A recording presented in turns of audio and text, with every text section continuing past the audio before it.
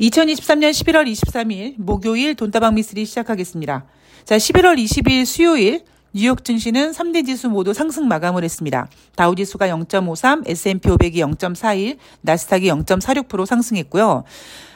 돈다방 미스리를 들으시는 분들은 대부분 주식 투자를 하고 계시는 분들로 알고 계신데, 주식하시는 분들은 아침에 루틴이 있죠. 눈을 뜨면 가만히 있어봐, 뉴욕 증시 어떻게 끝났나 라고 확인을 합니다.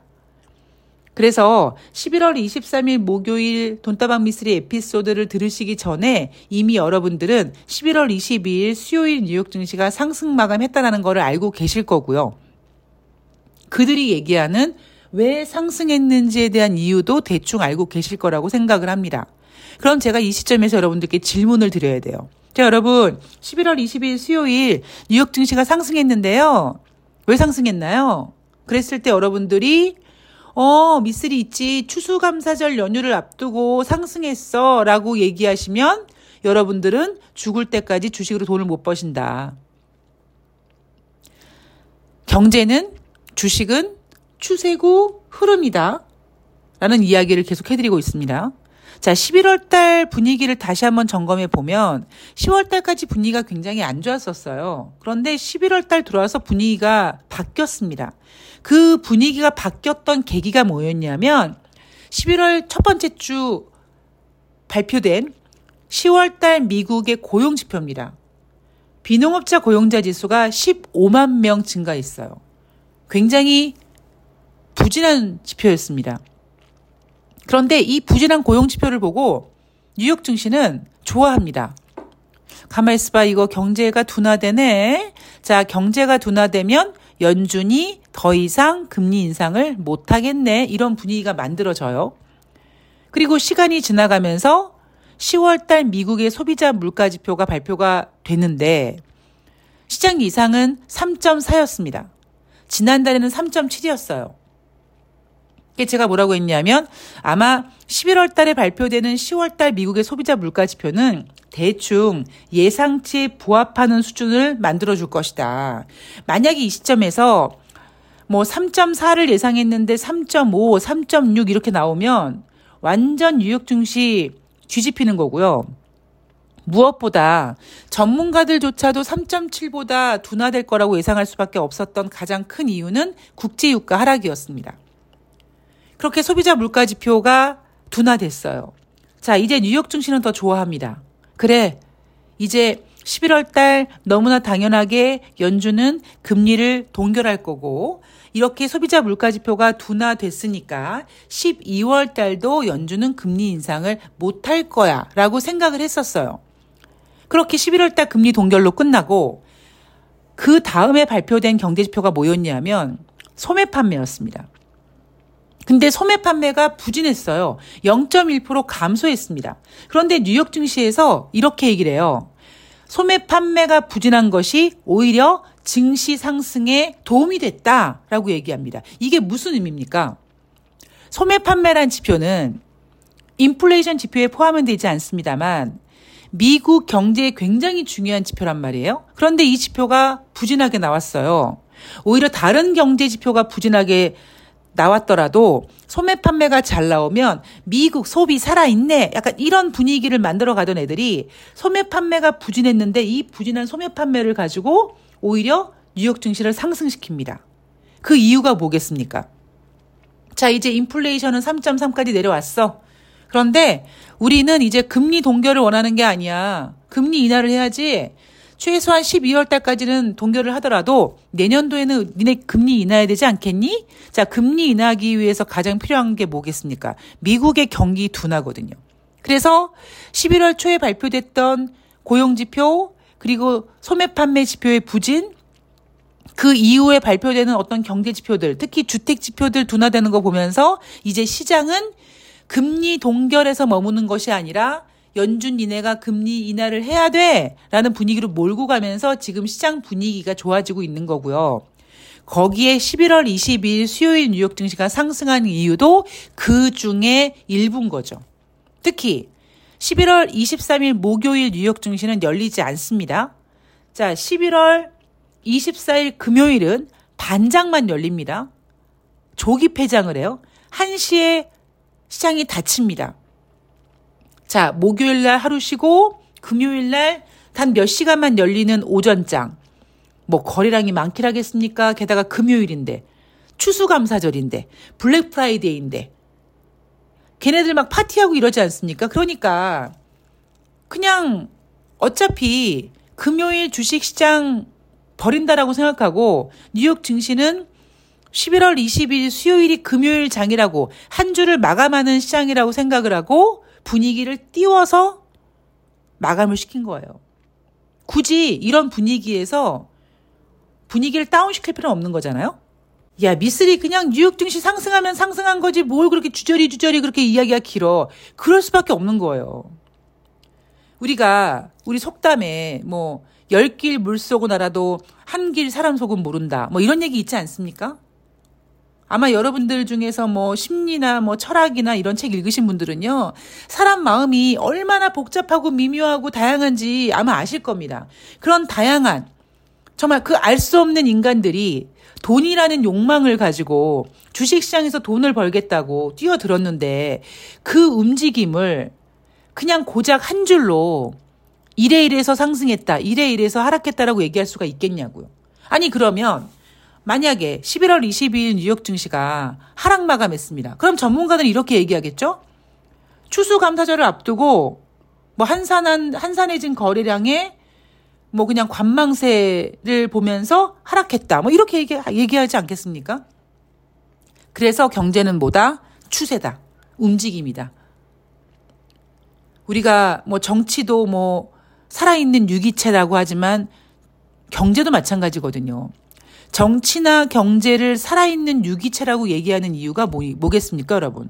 결국 심장이 뛰는, 머릿속에서 수많은 생각을 하고 있는 그 인간들이 만들어 놓은 시스템이기 때문에 유기체라고 표현을 하는 겁니다. 자, 어쨌든 이제 뉴욕 증시는 상승했고요. 아마 목요일 뉴욕 증시 열리지 않고 금요일 날도 아마 대략 그냥 분위기 괜찮게 흘러갈 거고요. 아마 우리나라 주식시장은 이런 분위기를 타서 우리만의 플레이어를 할 가능성이 높아요. 그런데 여러분들은 흥분하시면 안 됩니다. 자, 경제지표를 보면은요. 주간 신규 실업상 청구 건수 전주 대비 24만 명 감소했다. 자, 20만 9천 명이 나왔다고 합니다. 제가 지난주 경제지표 중에서 가장 관심이 있었던 부분이 바로 뭐냐면 목요일마다 발표되는 주간 신규 실업상 청구 건수였고요. 목요일날 뉴욕 증시가 열리지 않기 때문에 이번 주에는 목요일마다 발표되는 주간 신규 실업상 청구 건수가 수요일날 발표된 겁니다. 자, 지난주에 23만 건이 넘게 나왔단 말이에요. 그런데 지난주에도 말씀을 드렸지만 주간 신규 실업상 청구 건수는요. 기준선이 30만 건이에요. 그러니까 30만 건 이하가 되면 미국 고용이 뭐 안 좋다 뭐 이런 얘기를 하지 않습니다.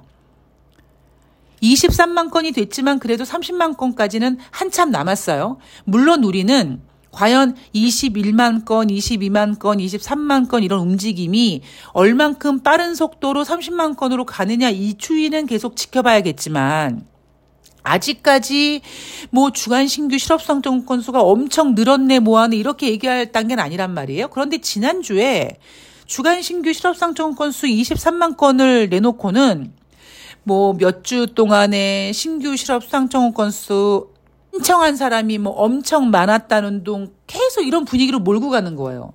왜 몰고 갔겠습니까? 지난주에 제가 뉴욕 증시를 보면서 가장 특징적이었던 게 뭐냐면 부진한 경제 지표를 너무 도드라지게 얘기를 하는 거예요. 그 이유가 뭐겠습니까? 연준, 우리는 금리 동결에 머무르지 않아. 우리 금리 동결 이제 재미없어. 금리 인하 가자. 이런 분위기를 만들기 위해서 자꾸 부진한 경제 지표에 꽂히는 겁니다. 자, 그리고 이날 발표된 10월달 내구재 수주 전월 대비 5.4% 감소했습니다. 자, 내구재 수주란 3년 이상 쓰는 물건입니다. 이거 감소했어요. 미국 국민들 지갑을 열지 못하고 있다. 앞에서 말씀드렸죠. 이번 추수감사절, 블랙 프라이데이 그 어느 때보다도 미국 국민들이 지갑을 덜 열 것이다의 지금 분위기가 몰리고 있고, 예전 같았으면 지금 뭐 블랙 프라이데이로 난리치고 막 크리스마스 산타 랠리 지랄 발광을 할 텐데 지금은 전혀 그런 분위기가 나오지 않고 있고요. 그 이유는 뭡니까? 지금 미국의 기준금리 5%가 상당히 부담스러운 구간이다. 여러분들은요, 오늘 방송에도 이제 뒷부분에 그런 얘기가 나올 텐데, 뭐 전문가들이 문 바람을 넣든 여러분들은 흔들리시면 안 돼요. 그 기본이 뭐냐? 지금 미국의 기준금리 5%는 상당히 부담스러운 구간이다. 이것만 생각하시면 됩니다. 자, 11월 달 소비자 심리지수 10월 달에 63.8이었는데 11월 달에 61.3. 자, 여러분 심리지수조차 지금 하락하고 있어요. 제가 심리나 신뢰 같은 경제지표는 주식시장을 따라간다라고 말씀을 드렸음에도 불구하고 그런 심리지수조차도 지금 둔화되고 있습니다. 왜일까요? 미국의 기준금리 5%가 그만큼 부담되는 구간이다. 자, 소비자들은요, 1년 기대 인플레이션 4.5로 예상하고 있고, 지난 4월 이후 최고치를 경신하고 있고요. 5년 기대 인플레이션도 3.2로 2011년 이후 최고치를 경신하고 있습니다. 자, 소비자 심리지수 지금 넉 달 연속 하락 중이고요. 소비자들이 기대 인플레이션을 이렇게 높게 잡는 이유는 뭐냐면 이 물가가 쉽게 꺾이지 않을 것이다 라고 보고 있는 거죠. 단순히 물가가 쉽게 꺾이지 않을 거라는 생각보다는요, 플러스 경제가 안 좋아질 거라는 생각이 들어가 있습니다. 지금 대한민국은 미국과 기준금리가 2% 차이예요. 그죠? 그런데 기준금리 인상하지 않습니다. 그렇다고 우리나라가 지금 경제가 졸라 좋나요? 아니에요. 우리나라 지금 경제 엉망진창이란 말이에요. 이런 상태에서 우리나라 국민들은 지금 금리를 인상하지 않는 정부를 이 찍들은 좋아할지 모르겠습니다만, 아니면 뭐 1번 찍으신 분들도 아유 이자 부담이 적으니까 괜찮아라고 생각하시는 분들이 계시겠지만 그거 굉장히 잘못된 생각이거든요. 지금 우리나라는요, 인플레이션이 아예 안 잡히고 있어요. 인플레이션을 잡는 방법의 가장 적절한 방법이 금리 인상이죠. 적절한 금리 인상은 시장에 풀린 인플레이션을 잡아준다. 근데 지금 대한민국은 금리 인상을 하지 않고 있고요. 이 금리 인상을 하지 않는 결정적인 이유가 뭐 다른 생각이 있는 게 아니라 건설회사들 살려주기잖아요. 그래서 지금 우리나라 사람들 인플레이션 우리나라 좀 꺾이지 않고 있지 않습니까? 꺾이지 않고 있는 상태에서 많은 사람들이 생각하고 있는 게 뭡니까? 경기가 안 좋답니다. 그러니까 미국 국민들도 기대 인플레이션을 이렇게 높게 잡는 이유는 뭐냐면 단순히 인플레이션을 높게 잡는 것뿐만 아니라 경기가 좋지 않을 거라는 불안감이 반영이 되어 있습니다. 자, 이날 엔비디아 실적이 발표가 되는데요. 올해 AI 인공지능이 뭐 최고의 수혜를 받았던 종목이죠. 3분기 매출과 순이익은 예상대로 좋았습니다. 예상보다도 좋았습니다. 문제는 뭐냐면 중국에 대한 미국의 수출 제재로 4분기 매출에 영향을 줄 것이다라는 경고가 나오면서 엔비디아 주가가 2% 하락했어요. 자, 올해 그나마 이렇게 뜨거웠던 AI 관련된 엔비디아가 4분기 안 좋을 거라는 그런 불안감이 있었음에도 불구하고 2024년 증시가 강세가 될 것이다 이런 기대감으로 증시를 띄우고 있다라고 합니다. 뱅크 오브 아메리카가요. 2024년 말에는 S&P 지수가 5천까지 가능하다라고 제시를 했고요. RBC 캐피털 마켓츠는 S&P 지수가 5천까지 가능하고 강세장이 전개가 된다면 5,300까지도 가능해라고 얘기하고 있습니다. 자, 그런데 미국의 연방준비제도의 리버티 스트레이트 이코노믹스의 보고서를 보면은요. 단기 금리가 하락해도 2024년부터 2025년 상당한 경제 둔화가 나타날 것이라고 얘기하고 있고요. 2023년 3분기까지 데이터를 기반해서 이 보고서를 작성했는데 향후 2년 동안 2년물 국채 금리는 100bp 정도 빠질 거고, 자, 이 보고서가 의미하는 건 뭐냐? 미쓰리가 여러분들께 이미 말씀을 드렸어요. 각 경제 지표는 뭐가 있다? 속도가 다 다르다. 그래서 금리를 인하해도 그 금리 인하 효과가 바로 시장에 나타나는 게 아니라 상당한 기간을 두고 시간차를 둘 것이다. 그래서 지금 미국의 기준금리 5%라는 기준금리가 경기 둔화에 굉장히 큰 영향을 줄 것이다. 이런 얘기를 하는 거예요. 그럼에도 불구하고 뱅크 오브 아메리카는 S&P 500 지수 강세장을 외치고 있고 5,300까지 노래를 부르는 곳도 있습니다. 어디죠? 무디스인가요? 어디가 대한민국 코스피 2,800까지 갈 수 있다고 이런 얘기했죠. 자, 오펙 회의가 있다고 제가 말씀을 드렸습니다. 25일부터 26일까지 오스트리아 빈에서 오펙 사무국에서 대면회의로 예정이 있었었는데 이게 지금 30일로 연기가 됐습니다. 왜 연기가 됐느냐? 감산을 연장하기로 한 사우디를 비롯해서 감산을 더 연장하자라는 회원국들이 있고 그건 아닌 것 같다. 그래서 반대하는 회원국들이 있고 이런 의견차가 있어서 미뤄진 게 아니냐. 뭐 이런 의견도 있습니다. 지금 산유국 중에는 오히려 티 안 나게 증산하는 나라도 있다. 뭐 이런 의견이 나오면서 감산을 조금 더 유지하고 싶은 산유국들과 아니다라고 얘기하는 산유국들의 어떤 의견 충돌로 25일부터 26일까지의 오펙회의가 30일로 연기가 됐다. 뭐 이런 얘기 나오고 있고요. 그래서 30일 날 과연 진짜 회의가 열릴 수 있느냐. 왜냐하면 30일 날 오스트리아 빈이 아니라 아랍에미리트 연합 두바이에서 28차 유엔 기후 변화 회의가 예정되어 있거든요. 그러니까 산유국들은 감산에 대한 어떤 집중도보다는 유엔 기후 변화 회의에 조금 더 집중할 것이다. 그래서 이번에 강요 회의는 온라인 화상회의로 진행될 수 있을 것이다. 그래서 이날 국제유가가 많이 하락했습니다. 하락한 이유가 뭐냐면 오펙 회원국들이 감산을 해야 되는데 감산에 집중하지 않고 유엔 기후 변화 회의에 집중하면서 뭔가 이렇게 집중력이 떨어지면서 그것도 대면 회의가 아니라 온라인으로 전개되면서 뭔가 이렇게 뭐 대단한 게 나오지 않을 것이다. 이런 실망감 때문에 이날 국제유가가 4% 가까이 떨어졌습니다. 의미 없는 짓이죠. 예. 온라인을 하던 오프라인을 하던 아니면 카톡으로 하던 지네들끼리 감산하려면 다 합니다. 그러니까 저는 오히려 왜 얘네가 25일부터 26일까지 예정되어 있었던 오펙 강요회의가 왜 30일로 미뤄졌냐. 30일로 미뤄졌는데 30일 날 기후변화 회의가 있어서 그 회의에 집중하느라고 오펙 강요회의 집중력이 떨어져서 대면 회의가 아니라 온라인 회의가 될 것이고 그럼 여기서 뭐 감산이 연장이 안 될 수 있다. 뭐 이런 비스무리한 시나리오를 쓰고 있는데 저는 다 의미 없다고 생각합니다. 얘네가 감산하려면은요. 그냥 카톡으로도 할 수 있어요. 그죠? 텔레그램으로도 얘기 주고받을 수 있습니다. 근데 왜 산유국들이 밀었냐? 물론 산유국들의 의견이 있을 수 있겠죠. 그런데 저는 그거보다는요. 오히려 산유국 입장에서는 블랙 프라이데이를 보낸 다음에 그 이후에 그리고 지금 뭐 이스라엘과 하마스가 뭐 휴전 협정을 하니 뭐니 이런 이슈가 지금 뜨겁게 불거지다 보니까 이런 열기가 한번 식은 다음에 보자. 그래서 11월 말로 미룬 게 아닌가라는 생각을 합니다.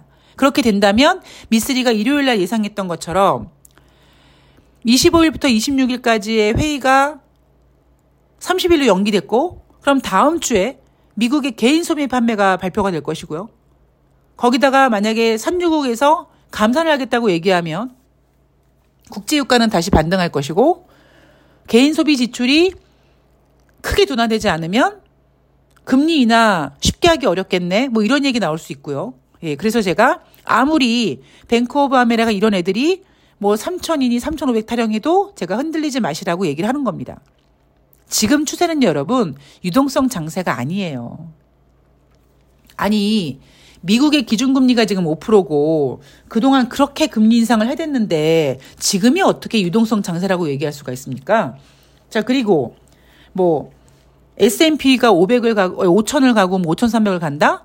그렇게 가기 위해서는요. 제가 늘 말씀드리지만 물갈이가 돼야 되는데 지금 시장에 물갈이가 안 됐어요. 여러분 잘 생각해 보세요. 제가 1년 전에 뭐라고 했습니까? 작년 12월 달에 2023년도 주식시장 부정적으로 본 전문가들이 되게 많았었어요. 그랬을 때 제가 뭐라고 했습니까? 그러니까 부정적으로 보거나 아니면 뻔한 내용, 상저하고, 추경호처럼 상저하고를 외쳤던 사람들이 많았었어요. 근데 제가 뭐라고 얘기했냐면, 그렇게 나쁘지도 않을 것이다.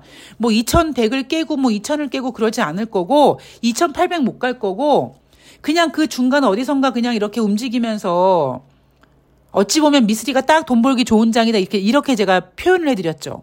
물론 거기에는 굉장히 기대하지 않았던 그 대한민국 공식이 반영되는 바람에 개인 투자자들이 뛰어드는 바람에 미쓰리가 생각만큼 돈을 못 벌었다고 얘기했지만 지금 1년이 지나간 다음에 미쓰리가 시장을 가장 정확히 보고 있는 거였습니다. 2000을 깨거나 2100을 깨거나 그런 상황이 전개된 것도 아니었고요. 그리고 2750, 2800, 2950 어린 반푼아치도 없잖아요, 지금. 여기서 앞에서 전문가들이 뭐 연내 2600 간다고요? 쉽지 않을 거라고 보고 있습니다, 저. 그리고 내년도 글쎄요. 내년도 뭐 유동성 장세, 강세장 저 쉽게 기대하기 어렵습니다. 물론 아직까지 제가 지금 자료를 지금 체크하고 있는 중이기 때문에 여러분들에게 뭐라고 딱 정의를 내려드릴 수는 없습니다만 내년도 주식시장 전문가들이 강세장 외칠 만큼 좋지 않을 거라고 전 보고 있습니다. 자, 여하튼 오늘 밤에 뉴욕증시 휴장이기 때문에 대한민국 주식시장은 개인들이 열심히 지수를 끌어올리려고 발버둥 치면서 움직일 건데 뭐 늘 말씀드리지만 개인들이 움직이는 주식시장은 힘이 강하지 않습니다. 여전히 방망이는 짧게 그리고 너무 장밋빛 전망만 보지 마시고 지금은 유동성 장세가 아니다. 미국의 기준금리 5%가 결코 좋은 자리가 아니다. 그리고 지금은 유동성 장세가 아니라는 거를 명심하시고 매매하시기 바랍니다. 자, 저는 이따가 5시에 채널에서 뵐게요. 아직까지 감기가 이제 좀 낫는 구간이어가지고요. 뭐랄까요. 좀 얘기하는데 불편한데 아마 내일은 조금 더 좋은 모습으로 찾아뵐 수 있을 것 같습니다. 자, 저는 내일 뉴욕 증시가 오늘 밤에 열리지 않기 때문에 내일 돈다방 미쓰리는 아마 특별한 내용이 없으면 하루 쉬는 걸로 할 거고요. 만약에 꼭 전해드리고 싶은 내용이 있다라고 얘기하면 꼼꼼히 체크해서 준비해 드리도록 하겠습니다. 자, 오늘 좋은 하루 되시고요. 고맙습니다.